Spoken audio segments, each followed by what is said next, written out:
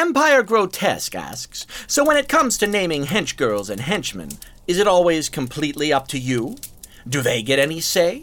Also, why did you call one of the twins who work for you Query when you already had a henchgirl who you use a lot called Query?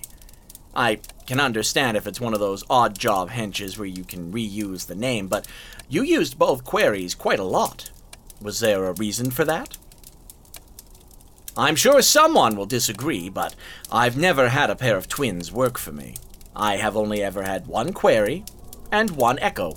Query kept asking questions, too many for my liking, hence the name. Echo had the same predilection as her name, often repeating what I would say. In case you thought she was the complement to my Narcissus, you would be mistaken. Echo has never displayed any kind of attraction toward me, thank God, and neither has Query. I'm rather fond of the names myself. They're rather like my own call and response. Harley's Universe asks, or rather says, I love you. Neat. I love me too. Also, I don't care. Anonymous asks, is there a riddle even you can't solve? If it existed, why would I confess to the defeat? Of course, there are lousy riddles that are impossible to solve because the so-called Riddler themselves cannot get their thoughts adequately expressed without drooling all over the page, but I refuse to call that a failure on my part. If someone gave you a puzzle missing several pieces, can it be completed? So no, I've yet to encounter a riddle I would deem unsolvable. Anonymous asks, hello Riddler, how long do you think it'll be till Batman has you back in Arkham?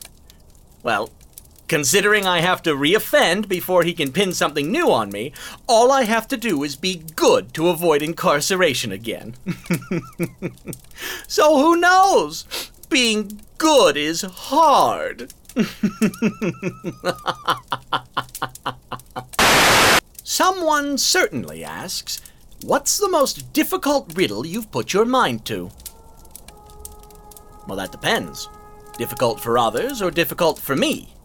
Never too difficult for me, but certain riddles I thought to be elementary have made people simply kill themselves. I mean, if you stood beneath a slowly descending blade and did nothing to stop it, what else could you call it but suicide? Anonymous says, you know, you've piqued my interest. Truly, you have. I wish I'd stayed at Arkham long enough to be able to work with you.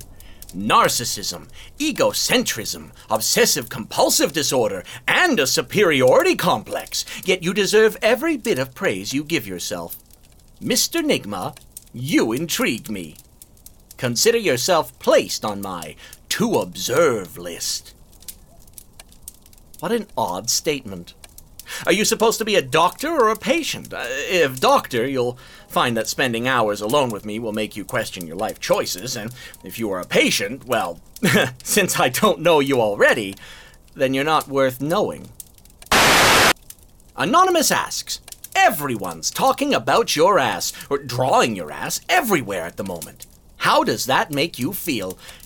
And, Anonymous asks, people are scattering artistic interpretations of your ass all over the internet. Do you have any feelings regarding this phenomenon? And, Anonymous asks, Mr. Nigma, it seems your backside has become rather popular on this site. Your thoughts on this? Well, since my genius has gone unappreciated thus far and will continue to be neglected for the duration of my existence, then there must be some common denominator over which the mindless drones can unite themselves, instead of the collective blank look of the lobotomized guppy burbling out, huh, whenever I speak. Apparently that common denominator is my uncommon posterior.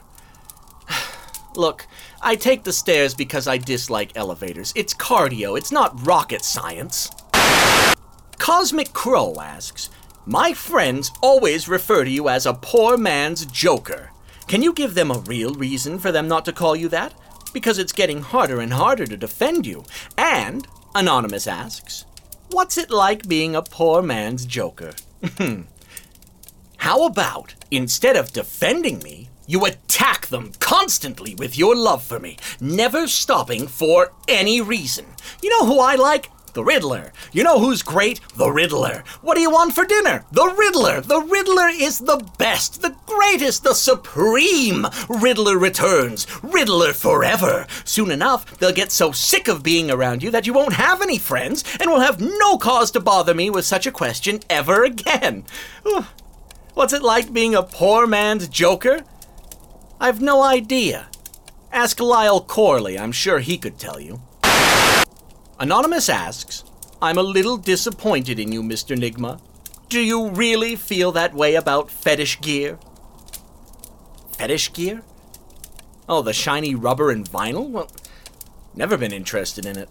I see no point. The only benefit that I can see is saving on dry cleaning bills, as you could simply wipe yourself down. If you've heard otherwise, you have me confused with someone else, though if one of you were interested in such a thing, you wouldn't have to look far to find it. Have you seen the outfits some of these heroes wear? Being good is a fetish in and of itself, but that? And they say I have no shame. Ask Pied Piper asks, your voice is so... I suddenly feel the urge to print out riddles and post them around town. How is it with just your voice alone you can make a girl want to riddle up some conundrums and possibly go into a life of crime? Are those riddles meant to rival me or ensnare me? A quest doomed to fail on either count. I'll break it to you all gently like. Someone has to. That it takes more than a few riddles to attract my attention, but hey, if you're a good girl, you can test this new trap for me.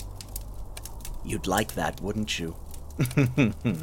Of course you would.